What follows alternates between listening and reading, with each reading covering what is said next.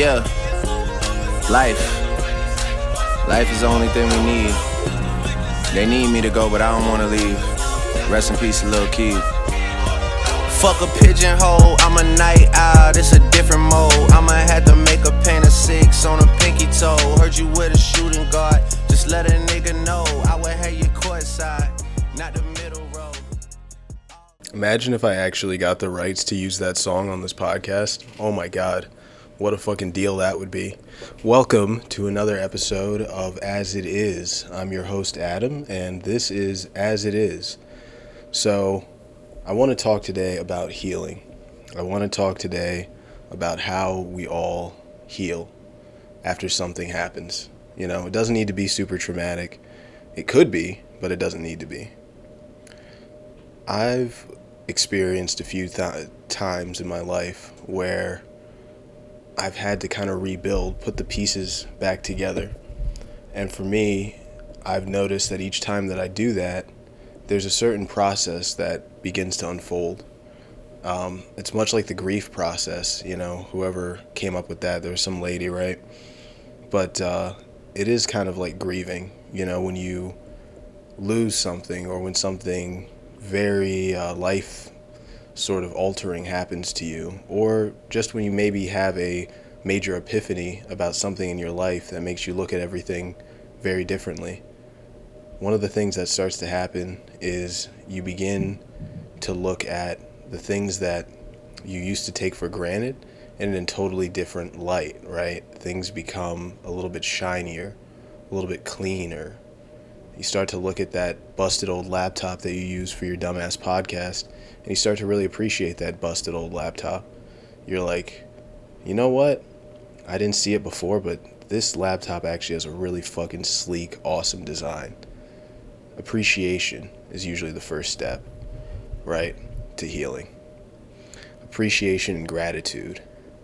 What does gratitude mean? They talk a lot about that in sobriety, or at least in recovery processes. You know, when you're in a process of trying to get clean, usually they will talk to you about how being gracious and grateful are quintessential assets to being able to move forward in any kind of cleaning up act that you're doing in your life. Because we're not all given the same chips. Some of us have more than others. Some of us have all the chips in the world, and some of us can't seem to get one chip. But the process is still the same.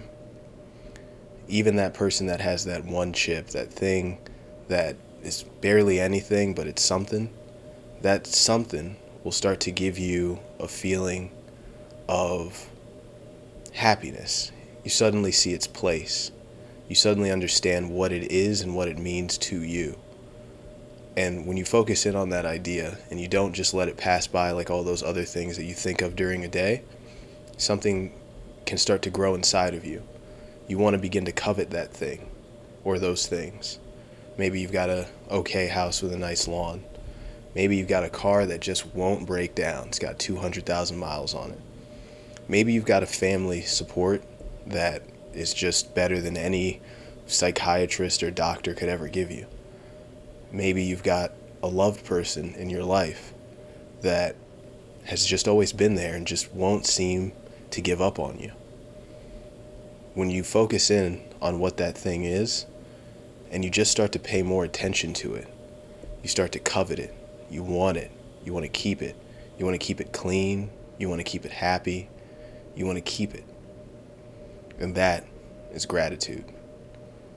When no matter how small or how large that thing in your life begins to seem, you treat it with the amount of respect and love that you would treat the most precious thing in the world to you. And you realize what the most precious thing in the world is. It's just that relationship with those other things that you have in your life. That relationship of gratitude is the most precious thing that anybody can have.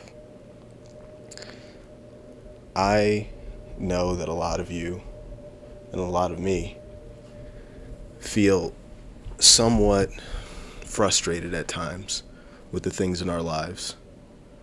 We can always look at something and say, man, I bet it would be better if it were like this. Or I bet I could find something more compatible if I just looked over here. They call it grass is greener on the other side. But we know that that's really just a delusion, right? That there really is no grass on the other side because it's not yours. So what the fuck does it matter what it is or how green it is? It doesn't belong to you. Who the fuck cares? That is also gratitude. Knowing that it doesn't matter what that other thing might be or how well it might fit into what you think your life is. The things you've got right now in front of you are exactly where they need to be. You've got to be able to feel that way if you're looking to heal. If you're looking to get something straightened out in your life. We're going to move on to the next segment, babe. Step 2, forgiveness. How do we forgive? Part of the reason why it's so hard to see forgiveness when someone has wronged you or when something bad has happened, because remember, you got to forgive a bad situation just as much as you have to forgive somebody bad who did something or someone good who did something bad. All of this ties into forgiveness, whether it's a situation, a person, place, or thing. Forgiveness is a part of healing. It's a part of moving on. Anybody got someone in your life that you just aren't having it anymore? You just don't give a fuck. It's done. You don't care. You just don't want to forgive. You want to keep that hate right there in the middle of your forehead, just pressing down on your brain and your frontal cortex. You want to keep that hate right front and center. I know. Happens to me too. But what are we doing when we're doing that? How are we helping ourselves? I'll tell you one thing we're doing. We are giving away a huge chunk of our mental energy to something, place, or person that probably isn't thinking about you. And see, that's the truth about forgiveness, is that it's got to do with setting yourself free. It's got very little to do with actually, feeling okay or feeling at peace with something that may have happened to you. See, the more we hold on to the things that piss us off, the more the things that piss us off hold on to us. They keep us tight. Put a little dog collar around you, walk you around for a second. Maybe take you around the block, feed you out a little dog bowl, lap it up, lap all that hate up. Because that's what you're doing. You're being walked around by something that does not care about you and probably will lead you to do more negative things to yourself or others as a result of the negative feelings that you yourself are imprisoned by. It all feeds itself. Crazy thing about hate is that it's self-sustaining. It doesn't need anything like reason, like cause, or probability or understanding. It doesn't need any of the things that we consider to be logical in order for it to stay very healthy. See, hate can live in your heart without any other sustenance. And do you know how it does that? It burns you. See, you're the fuel source. Your very being, your core, the thing that you call you when you say you to others, that is the fire that fuels hate when you let it live in your heart. So you have to ask yourself, what part of this do you need to look into and understand in order for yourself to be able to release that valve, to take that dog collar off, walk on two legs again, and get away from that hate? See, because in any forgiveness process, you have to first understand what it is that you're forgiving. It may not be that person, place, or thing, that situation or event. It may be how you reacted to it. A lot of times, actually most times, more than most, we're really just mad at ourselves for not being able to have stopped that thing, place, or person from victimizing us or making us feel less than we are. What we have to do here and now is release ourselves. There's a process to this, and it may take many days, it may take many hours, or it may take many years. But there's a process to everything. And within forgiveness, there is freedom. I can tell you that myself. I know now that the mistakes I've made in the past have caused great harm to others.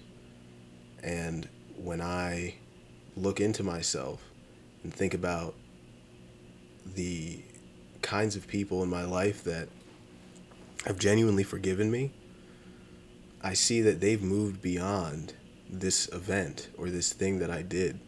And they're now able to see me as a fully formed person, not just a stressor or a caricature of what they think I am.